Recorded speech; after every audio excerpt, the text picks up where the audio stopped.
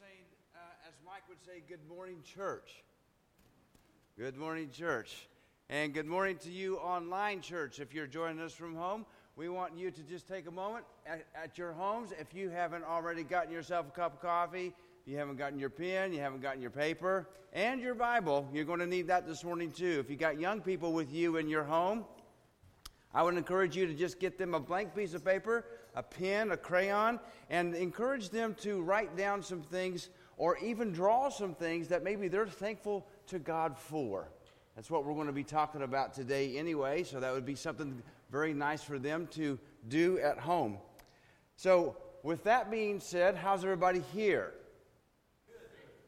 Good? Well, we're excited about you being here this morning. It is very cold outside. My new home right now is in Chandler, Arizona. It is not this cold there.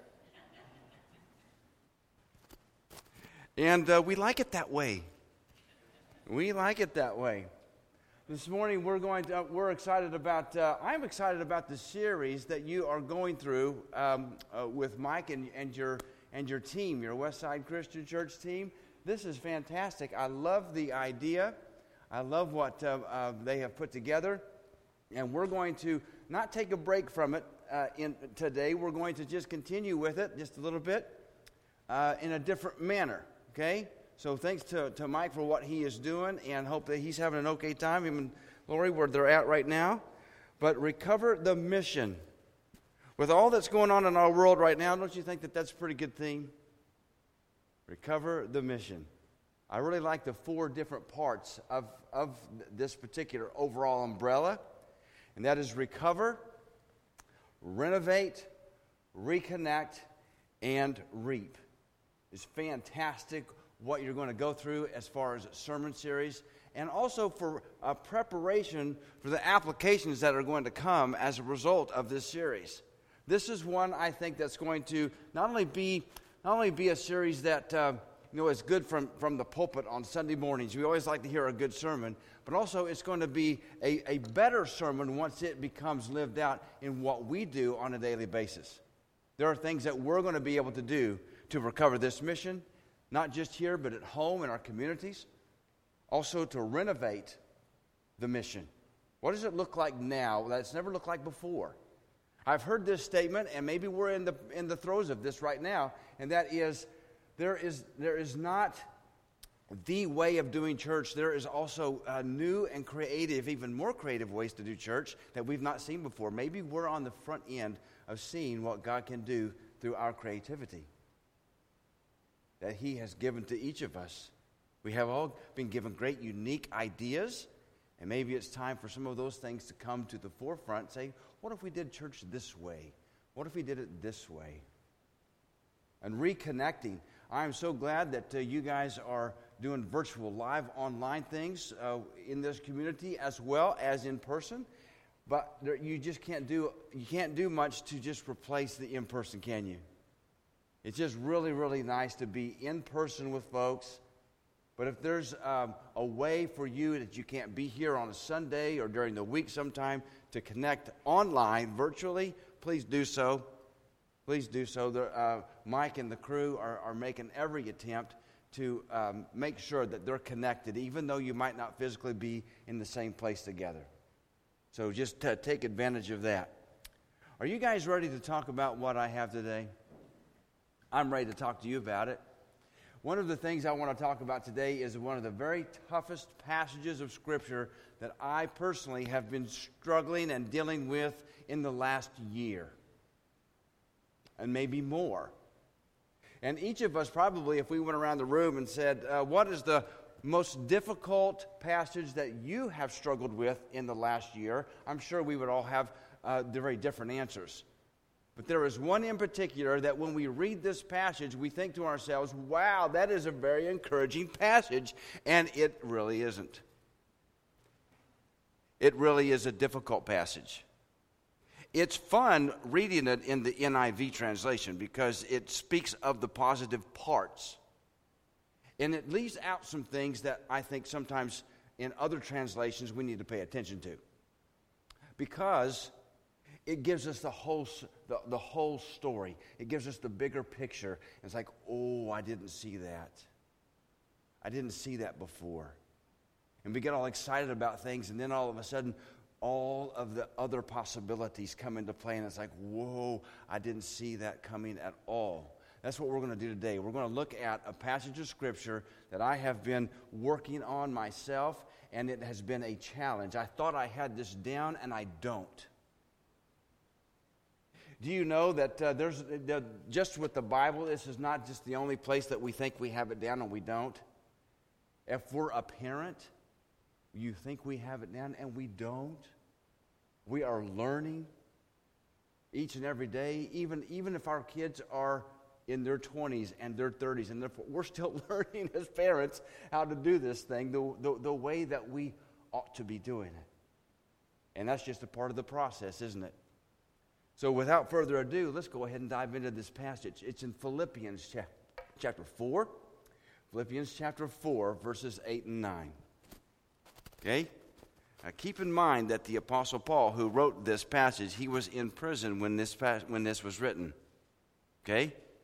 In all of our situations, in all of our circumstances, I will say at the front that it is very easy for us to think about good things, to meditate on good things when things are going good. When things are not going good, it becomes more difficult, doesn't it? We have a tendency to focus our attentions on the things that are not so great. And if we are not careful, they will dominate our thought process. And then after it's dominated our thought process, it has a way in working itself into our everyday lives. It affects us personally. Whether we believe that or not, it does. It affects us personally, what we think on a daily basis. So it is always, always critical for us to be checking our thoughts. What are we thinking? Where's my mind going in this situation? We always have a tendency to lean in the negative direction sometimes. And here Paul, he is in prison, and he's got every right to lean in the negative direction. And he's writing a letter to the church of Philippi, and he says, I think I've written to you all that I really need to say. One last little piece of encouragement would be to do this. And you know what I love about sometimes what the Apostle Paul has written to us? He is either working on it or perfecting it himself in the writing of those words.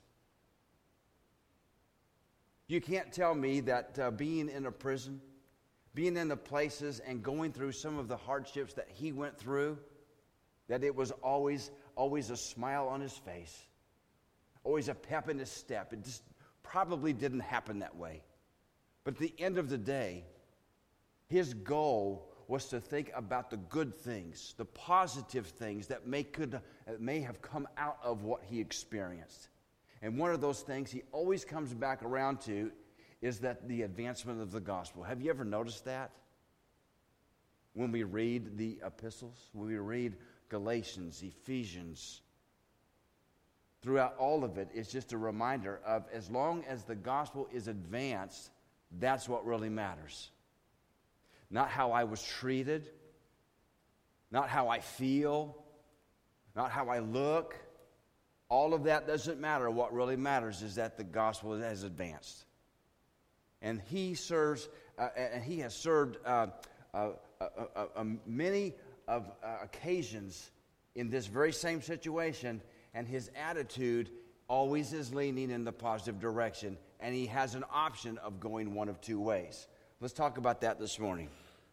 In the Message translation, it says this: summing it all up, friends, it says if you were writing a letter to your friends. Summing it all up, friends, I would say that you will do best by filling your minds and meditating on things true, noble, reputable, authentic, compelling, gracious, the best, not the worst, the beautiful, not the ugly, things to praise, not things to curse, Put into practice what you have learned from me, what you have heard and saw and realized. Do that. Do that. And God, who makes everything work together, will work you into his most excellent harmonies. By yourself, are you a good singer? Would you say that you're a good singer by yourself, solo-wise? I am not. I don't even sing when I'm by myself. But you put my voice in a group of other people, and all of a sudden there's a harmony there. And because it is so good, you can't tell if you can sing good or not, because you have blended in with everybody else's voices, and it's a beautiful sound that comes from that. It's kind of like what we're talking about here.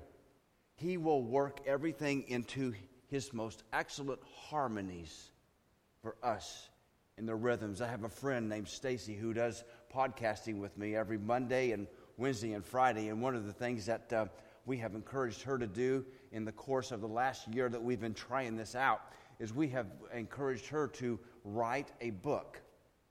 It's always fun writing a book when you didn't think you could do that.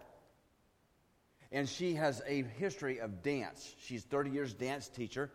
And so in all of her conversation, what we have said is, you need to write a book. She said, I don't even know what to title it. Well, I did.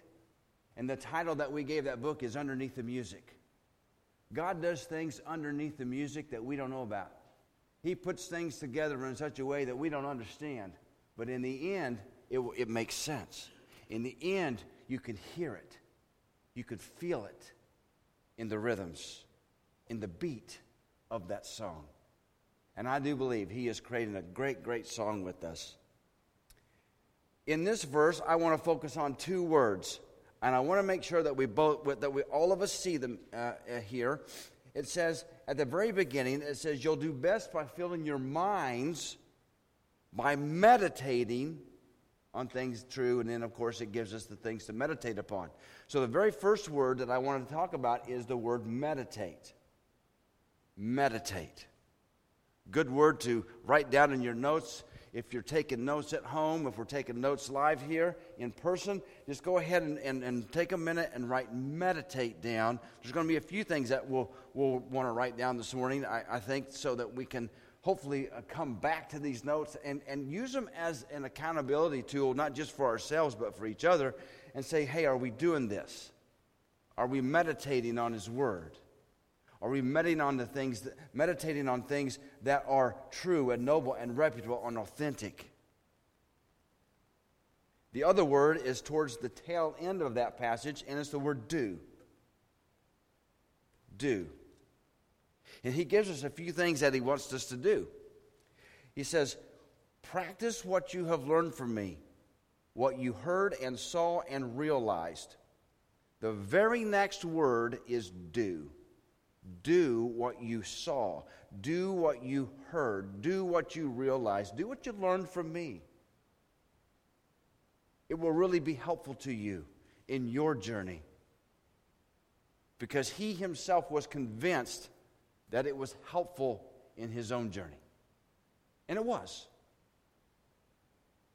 One of the things I like about this translation, this passage too, is another word. We're not going to focus a lot of attention here, but we're going to just point it out.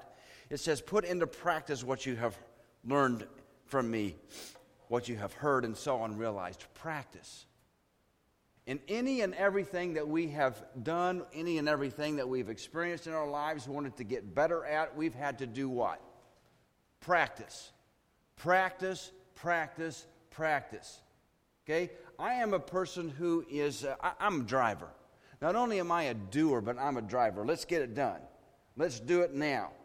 And I have, not fared so well in that at some ventures in my life. Because when I want things done, it's not really God's timing. It's like, what are we waiting on here? What are we waiting on? Come on, let's go. Let's pick it up. And he's saying, just hold on a minute. Just hold on a minute. I got you. I got you covered. I know what I'm doing. Has there ever been a time that you have thought, God, do you know what you're doing? Have you ever asked him that question? God, what are we doing here? Hey. Are we sleeping? It's time to wake up. We got things to do. And all he wants us to do are the typical things, the normal things. And if we do those correctly, all the other stuff falls into place very nicely. Here's what I understand about the word practice. We practice because we're not perfect. I practiced in my whole life. I've practiced to become perfect. I've practiced to be the best at something, and guess what? You never arrive. You will never arrive at perfection, not until the day that he comes back, right? I ran into a friend this past week. It's a new friend of mine. He is on the East Coast, and one of the things that he has experienced is he had a flesh-eating bacteria that took a lot of muscle and skin from the right side of his body, but he has recovered. He's come back. Things are looking really good for him, and we're just glad. We're just glad that God's answered some prayers in that manner. And one of the things that he and I talked about on a recent podcast together was we talked about this very thing.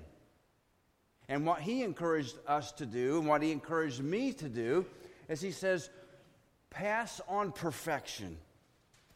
Just pass on perfection and go for greatness. And I thought, can you really do that? Can you pass on perfection and go for greatness? I said, so what do we mean here, Chris? What do you mean when you say that? He said, greatness is just doing the little simple things that nobody else thinks of doing, and they forget to do. Do those things with your greatness, and it will not be forgotten. It will be remembered by someone. The subtitle of this little podcast thing that I've been working on is Ordinary People Doing Extraordinary Things. And I got to thinking about our faith, and I got to thinking about our relationship with Christ. Maybe it should be reversed. Maybe it should be that we are extraordinary people that do ordinary things exceptionally well. Loving our neighbor.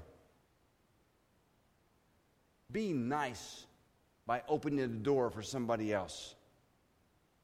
Starting a conversation because it's kind of awkward nowadays in not being connected like we were when we're out and about. Who starts the conversation? Who ends the conversation? When I walk past you, am I nice, or do I just put my head down to the ground and keep walking?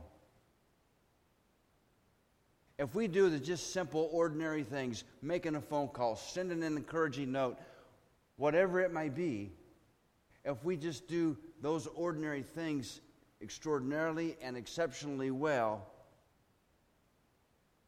things will look a little bit different.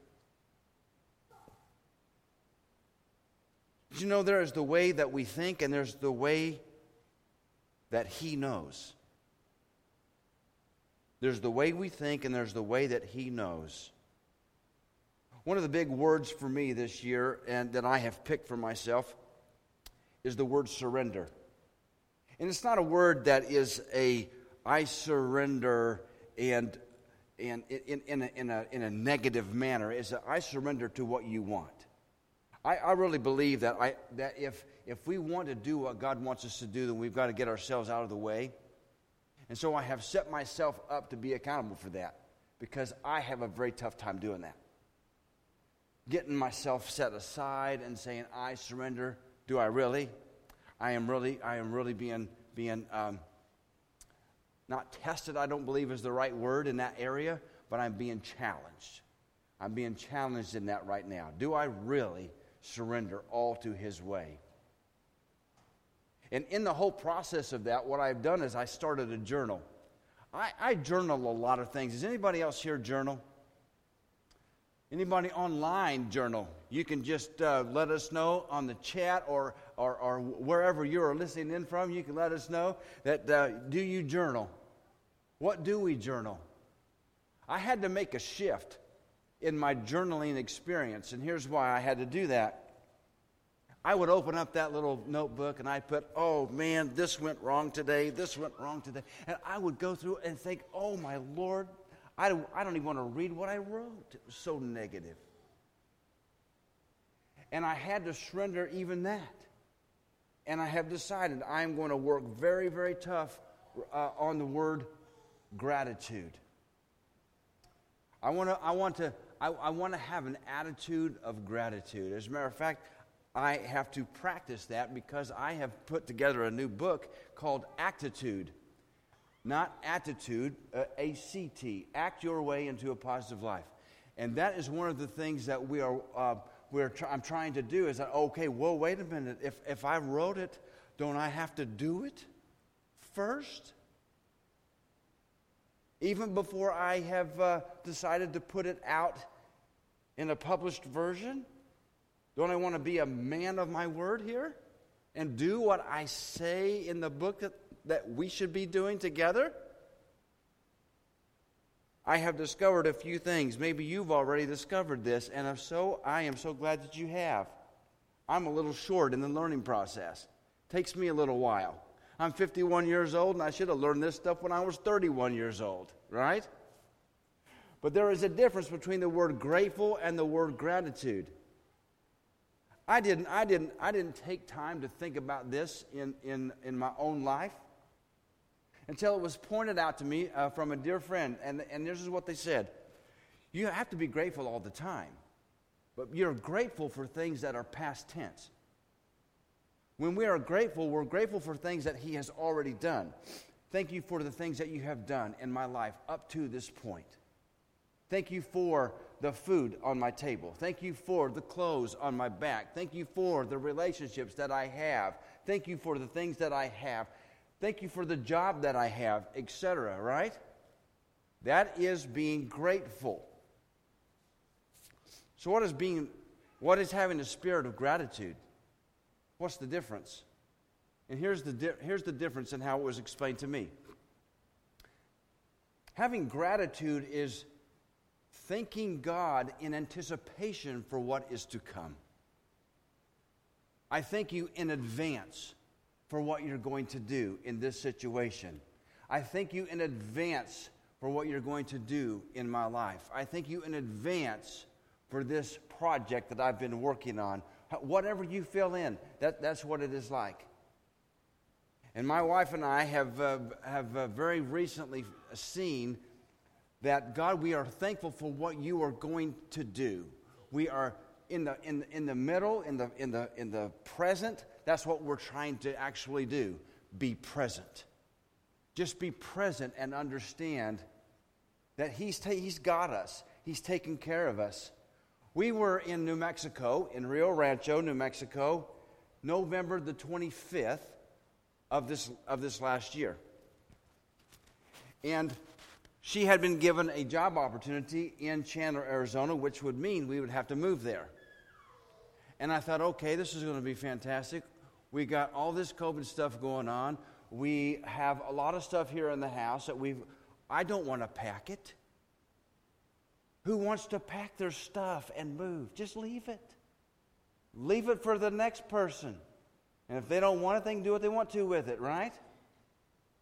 So I called a friend of mine and said, you know what, you have time to help us sell our house? She was a realtor. She said, absolutely, let me come meet with you and Mel tomorrow. She came and met with us on the October the 23rd of 2020. I thought, I got time. I've got time to get from here to Chandler, sell the house, get rid of some stuff that I don't want to take, on and on. And she called me back that night and she said, we sold your house. I said, you did what? She said, isn't that what I'm supposed to do, was to sell your house? I said, yeah, but like not this fast. When am I supposed to be gone? She said, November 25th. There's a lot that can happen in a few days. I started making signs for a garage sale and said, thank you, God, for what you did. And thank you for what you're getting ready to do. I don't even know what that is, but thank you for it. So I started putting together some yard sale signs. And Mel was at work, okay? So I'm doing this by myself, right? So I have to trust my gut. So I put yard sale and furniture. So I put those things on each of the corners that led to our house. I sold it all. All of it. I had the garage door up. I had all of the garage sale items out in the driveway, and people would come by and say, I thought you said you have a yard sale and a furniture sale. I said, I do. Come on in. So I invite them into my house, and I say, what would you like? What would you like? We sold absolutely everything except for the couch that we don't want. We sold it all. We had no place to go in Chandler. No place. And I was reminded very, very quickly in a prayer that I had prayed, said, God, I don't know anybody over there. I don't know a realtor over there in Arizona. Who's going to help us? And it was later that night that I remember a gentleman that I know in the neighboring town. So I called him and I said, hey, Bobby, would you happen to know someone who's a realtor? He said, oh, our best friend. Me and my wife's best friend is a realtor, and they'll set you up. In 2 days after that phone call was made, we received a phone call. Hey, there is a person who needs to lease their place. It's a little condo place. They need to lease it and have a tenant by Friday.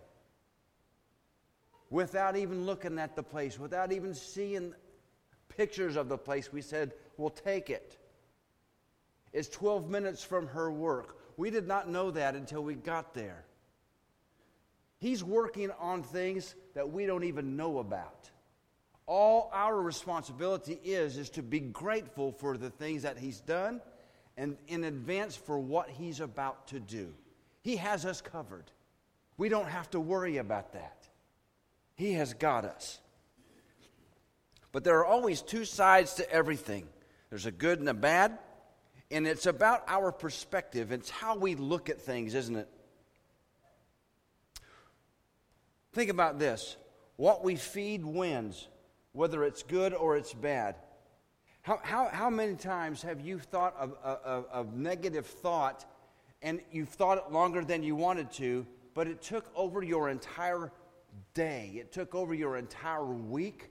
And in some cases, it might, for some folks, it has taken over their entire lives, year after year after year. I've talked to people that have said, I didn't get over the thing I needed to get over for 10 years. And it was just a negative thought that they had, either about themselves or about somebody in their lives. We can choose to think about that, but what we feed wins. We water in flowers or we water in weeds. Whichever we water is going to grow. It doesn't matter. It's going to grow, whether you like it or not. What we think about dominates our minds, and here's what I believe. I believe that our complaining demands a retraining of our minds. Romans 12, 1 and 2. Romans 12, 1 and 2. Remember that passage that says, be transformed in the renewing of your mind. Okay? You know what I'm talking about? Now we have to do that, right? It's always great to read it. It's like, okay, when you read something and you're thinking about somebody else and what they should be doing, we're reading it wrong. We have to read it and we have to say, okay, what do I need to change? What do I need to work on? What do I need to get more positive in and let go of the negative? It's always fun to say, I heard a guy one time, he read a book. I said, so what did you think of when you got done reading the book? He says, oh, I know who needs to read this. He read it wrong. So I encouraged him to read it again with his own self in mind. It changed the whole thing. It changed his whole perspective. In our accountability time, in the year that we've had our accountability, his name is Jason. His life has changed, and it's changed for the better. He didn't think that he could be this positive. He didn't think that he could look outside and see more than just the color beige. He can see colors now. It's amazing.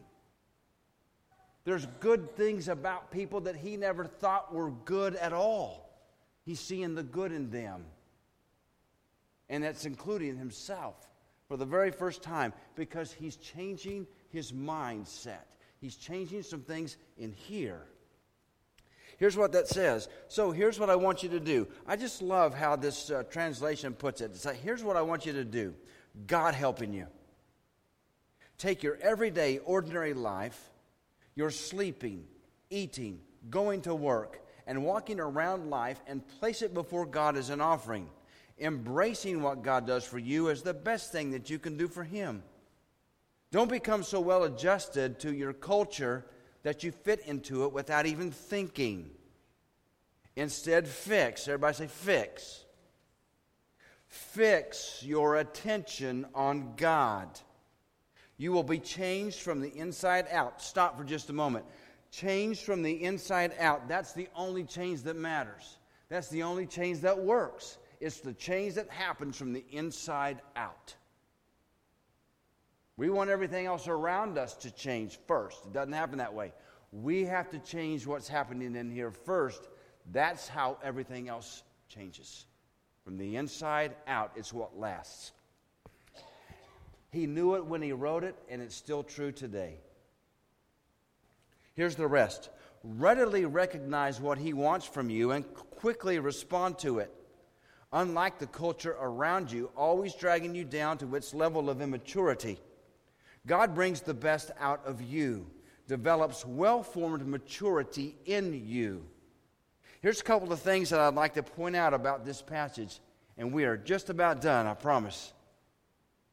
Romans 12, 1 and 2, to me, I wrote down 4 things that I want us to focus on.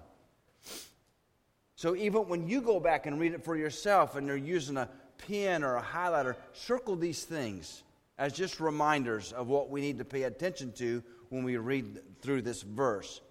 Number 1, embrace what God does for you. Embrace what God does for you.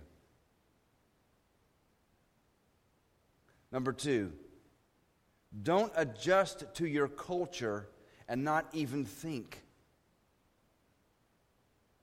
If we let our culture do our thinking for us and we turn into negative thought patterns constantly, that is what is called stinking thinking. We've heard that term before, haven't we? Stinking thinking. Number 3, we have to fix our attention on God. Fix our attention on God. When things are going crazy all around us, where do kids usually focus their attention? To see that they're safe, to realize that they're safe. They look for their parent, don't they? They look for their mom or they look for their dad. In this case for us, when we fix our attention on God, we'll just be constantly reminded that we're okay. We're safe. We're in good hands. Counteract every bad thought with a good one. So whenever we have a bad thought, how many times do you have a bad thought throughout a day? I have bad thoughts a lot. Oh my Lord, do I have some bad thoughts. I have negative thoughts. It's like, wow, that person wasn't very nice. Well, maybe they weren't very nice because I wasn't very nice. But I don't have a tendency to think that way first. I have a tendency to think the other way first. Do you? Man, they're in a bad mood. Maybe I'm in a bad mood. Maybe that's why they're in a bad mood. How is this happening? How come my whole day's negative? Because all these people around me made my day negative. Oh, really? Did they, or did you make your day negative? And everything around you was just viewed through that lens. What we fix our attention on gets our attention. The world, also number 4, respond by doing, by praising, and thinking on these things. Think on these things, the good things of God. So one of the things we want to do is just kind of, I want to just kind of unpack that just for a little bit as we come to a close here. The world brings out our immaturity while the Word focuses on our maturity. Make sense? All we have to do really for it to make sense is to turn on the TV. Just listen to the news and look at the immaturity that is around us always. And what does it do? Even when you click on that button to turn the TV off, guess what kind of mood you could potentially be in if you're not careful? Negative. Because everything is negative around us. Fear is a driving force right now that doesn't need to be. We don't need to be fearful. We are in good hands. But fear drives what's going on in the world around us right now. God develops and brings out the best in us. He doesn't bring out the worst in us. He brings out the best in us. He's the giver of all good things. So why would he point out the negative side of things in us? He doesn't. He points out the best. So I want to encourage you. I want to encourage myself with this little thought today. Stop looking to the right for signs of maturity. Stop looking to the left for signs of maturity. Just look up, look up, look up. Just look up. When I was writing the character growth program for young people, I discovered 3 steps that I lined out for people to follow that had already been lined out for us in the Word.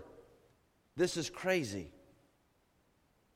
I have created a program called the Hero Builder, which is a character growth program for students to build their lives upon. They need that character as their foundation, and you and I both know that even underneath that foundation of character is Christ as our stable foundation, right? That we build everything upon. But the 3 steps to get into this program and to get the best out of it and what have you, I said we need to get equipped. We need to take action to see results. Get equipped, take action, see results. And it dawned on me the other day. I wrote this into my notes because I caught this after I wrote my notes for today. Get equipped, take action, see results. Think, do, see. Think, do, see. No matter where we look in Scripture, there are these 3 things. All of Scripture. Think. In the Old Testament, what does he encourage them to do? Meditate on my word. Get it in you. Meditate on it day and night. Okay, meditate. And what does it do when it gets in you? You want to do something with it, don't you? It makes you want to do something with it. If it says in the Word of God, if it says, love your neighbor, okay, now what do we do? Just close the book and be done? We go love our neighbor. Even if it's difficult, we go and try our very best to love our neighbor. Even if it's not the way that we want it to be at first, remember, we're practicing this. We're practicing the things that we've heard, seen, and realized. That's what we're doing here. So I want to encourage us to think and do and see. Think and do and see. Do you hear the rhythm in that? Think and do and see.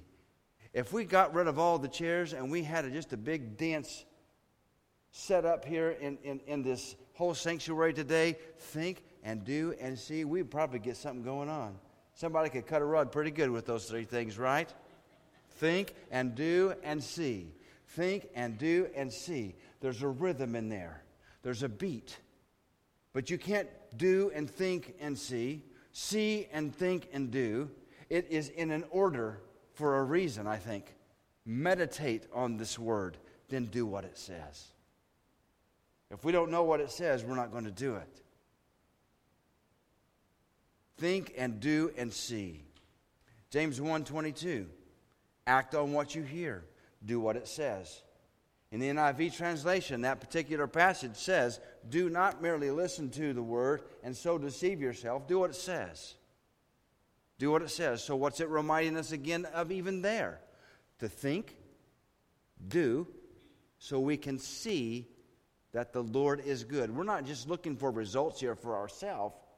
We're seeing that God is good, and He is good indeed. We also have to spend some time to reflect on what we have done so that it helps us know if it measures up to what we've heard. If it doesn't, then we go back and we change our thinking some more.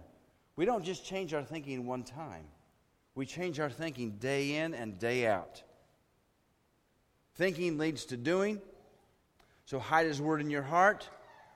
Another way to look at it is this: meditate, activate, replicate. Meditate, activate, replicate. Think, do, see. Think, do, see. Very, very simple, but very hard to do. It is very hard to do.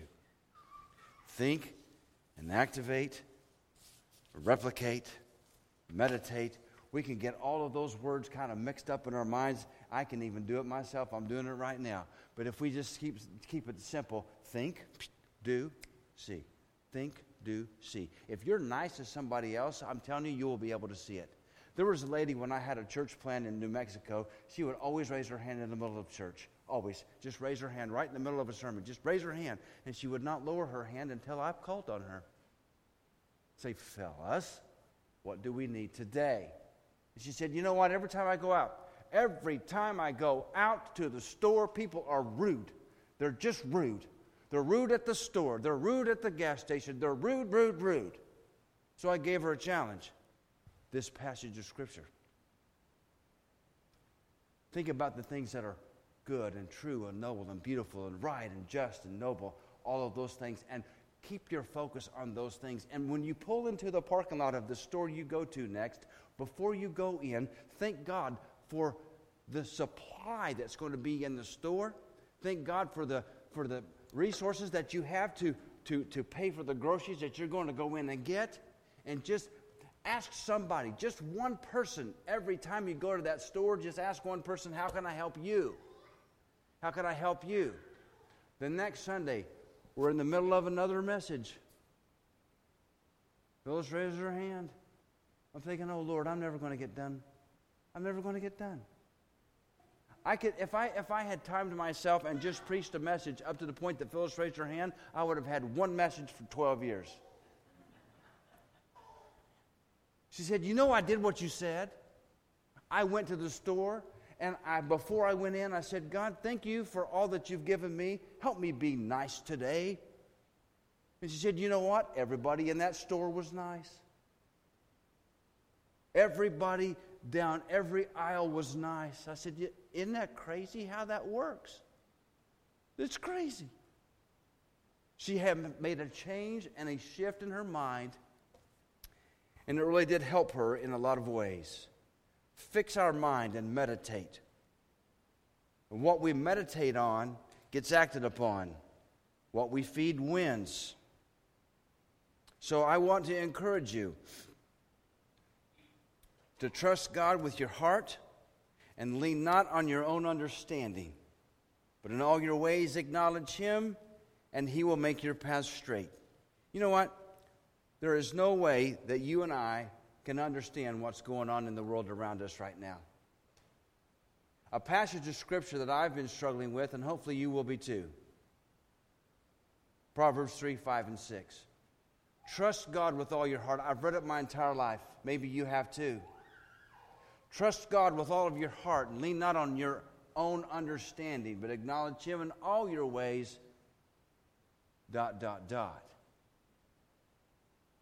And then I took time to stop and meditate, even on that passage. Am I really trusting Him the way I ought to be trusting Him? Am I trying to figure things out on my own, trying to get ahead of Him? And I had to answer that question with a yes. I have tried to get ahead of God, and He will not ever let us get ahead of Him. He has a plan. And what I have decided in my journey of serving, of struggling, I have to also surrender. And in my surrender, one of the things that I have had to surrender is my need to know in advance what He is going to do. And I have put it this way: I would rather trust in His well-laid plans than my half-made plans.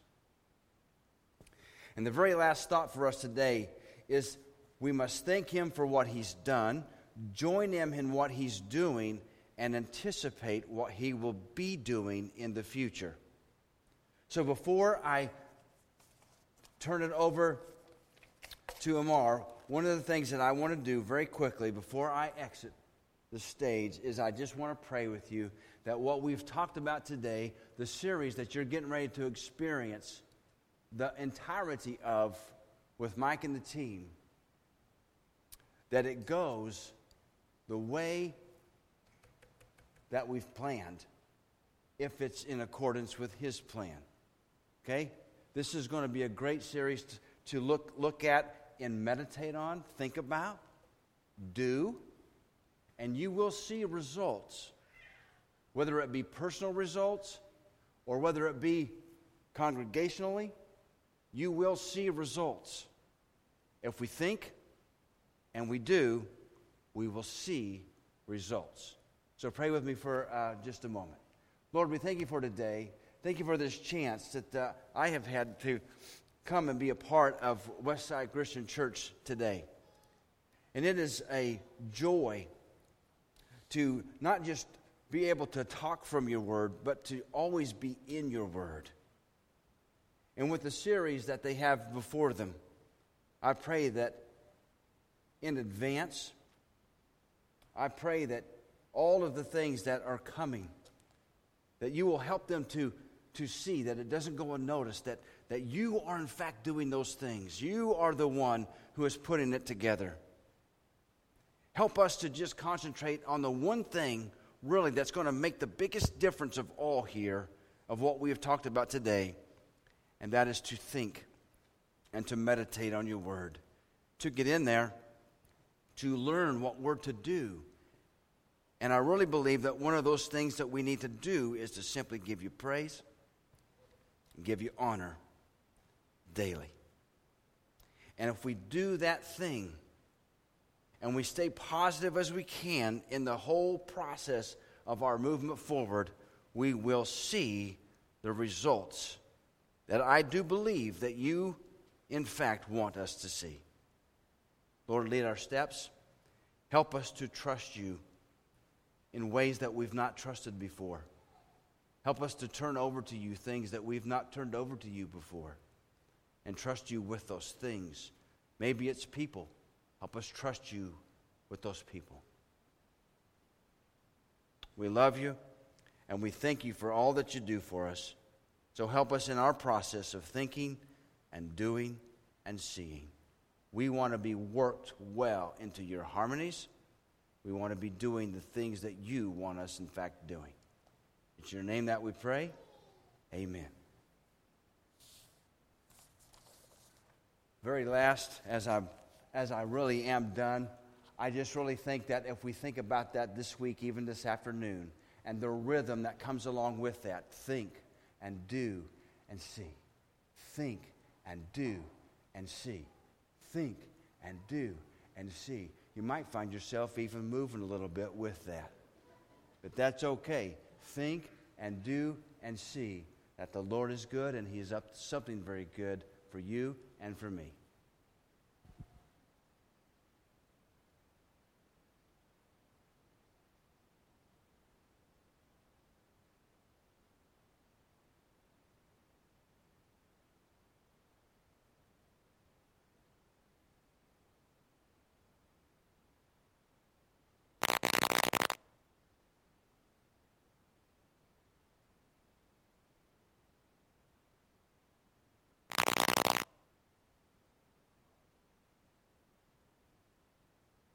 Boyd, it's always good to have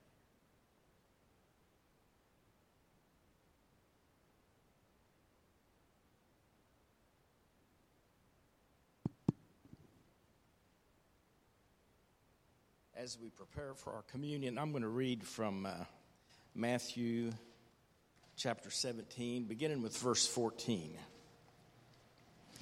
When they came to the crowd, a man approached Jesus and knelt before Him. "Lord, have mercy on my son," he said.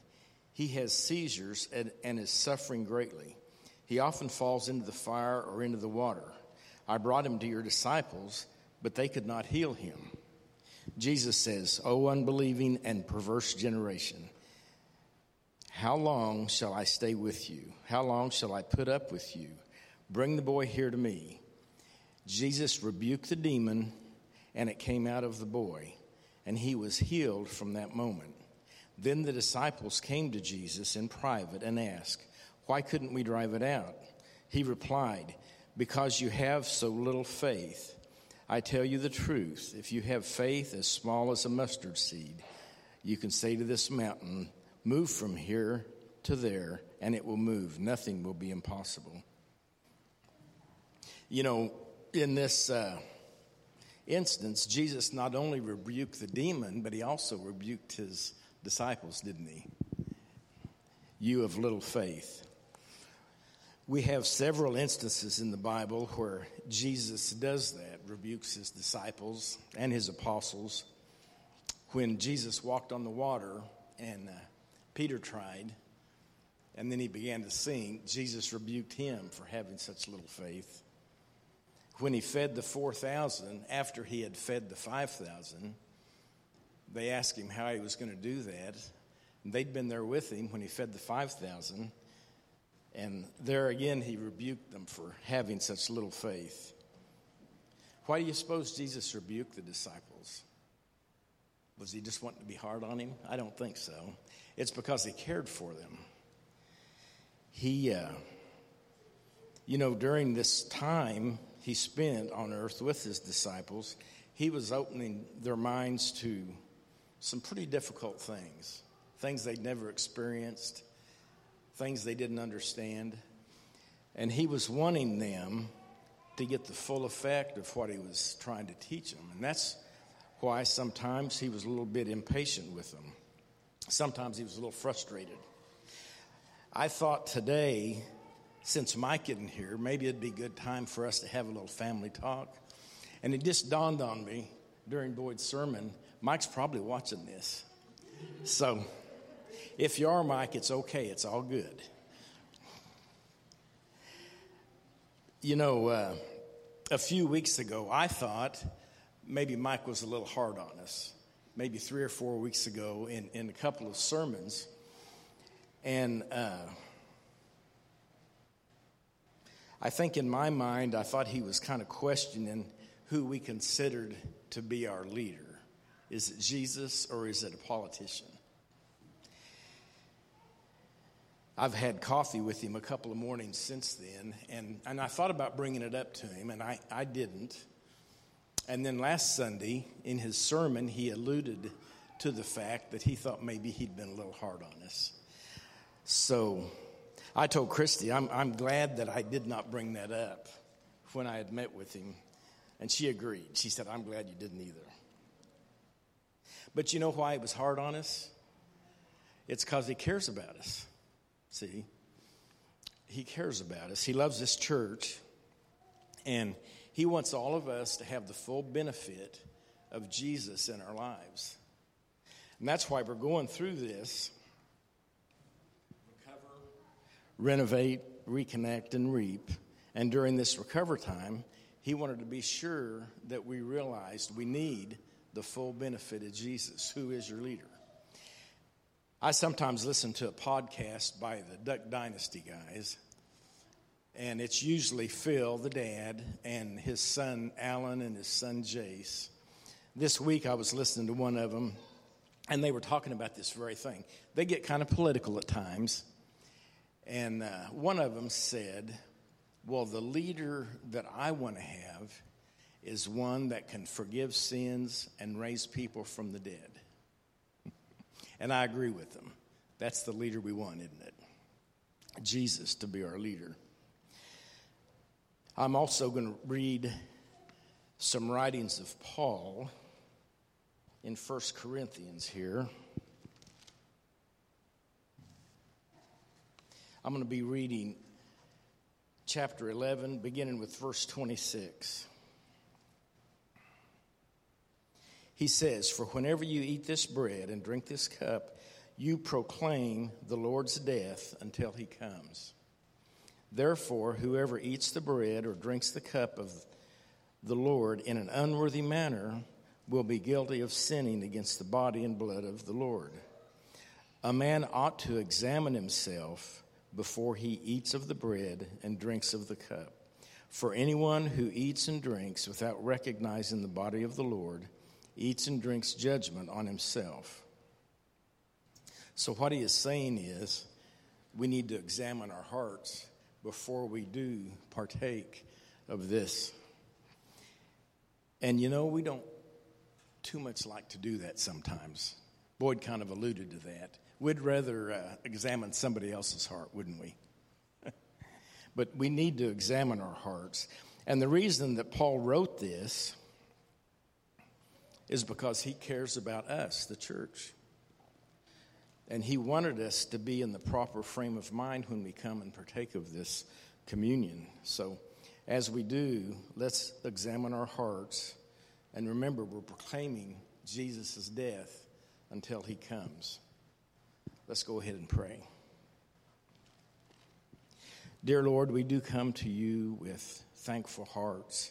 We do desire to have an attitude of gratitude for all that Jesus has done for us, Father, for his willingness to come and walk this earth, suffer and die, that we might have eternal life.